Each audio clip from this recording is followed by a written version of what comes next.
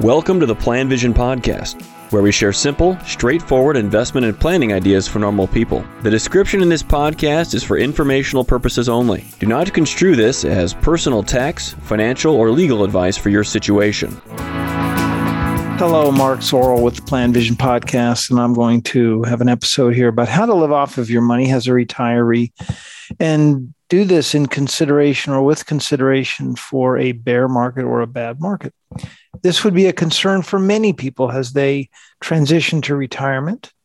The fear of running out of money, spending too much money, the markets go down. The concept of sequence of returns risk, where you have an average rate of return over a long period of time, but the part of the average where the returns are not good are right when you retire. How would they damage your portfolio? How would they affect your ability to do what you want to do? The easiest step, I think, to manage this whole thing when you consider your portfolio and how you're going to live in retirement is pick an asset allocation mix that is more conservative and just stick with it. How about that? There's your plan. That's how you live off of your money in a down market. For example, what about a mix, simple mix of 50-50, 50% stocks, 50% cash, bonds. Let's just use the term fixed being more stable than the stock market.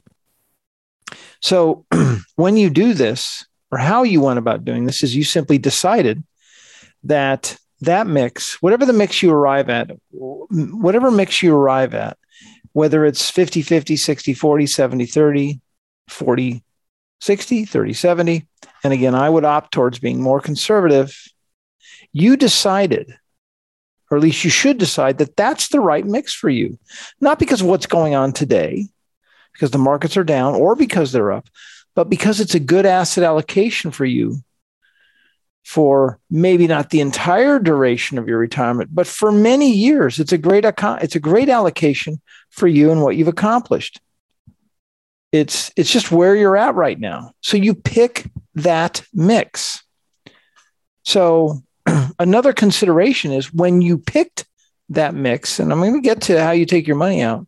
When you pick that mix, your asset allocation, you decided, or you arrived at that asset allocation because it enabled you to already handle some of the large losses which can occur. You build that into your thinking. You know it's going to happen. You've already planned for it. You're prepared for a large loss in the market, a bear market, whatever you want to call this. Okay, so once you arrive at this mix, because you've thought through what's a good mix for your situation, and you can bear through market losses, all you have to do as you take money out is stick with it. That's it. Now, when you have a good plan like this, it feels great. You have that plan. It enables you, when you have this plan, it enables you to do the things that you want to do.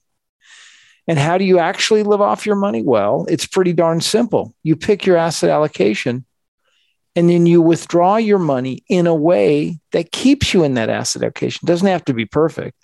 If you're 50-50 and you get down to 48-52, that's hardly being way out of whack. But the next time you do a withdrawal, you just do a withdrawal from the asset that's closer to the 52. That's it. That's all you have to do. A great way to accomplish this as a retiree and to simplify the whole process is put everything in an all-in-one fund, or use 2 all-in-one funds.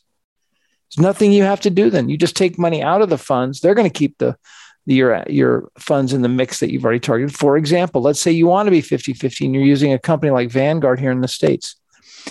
They might have a 50-50 fund. Maybe one of the target date funds is close, but let's say you can't get a spot on 50-50 fund.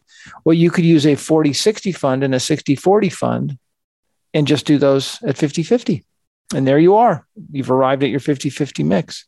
You just compare them and you take the one out of the fund that's up a little bit more than the other one.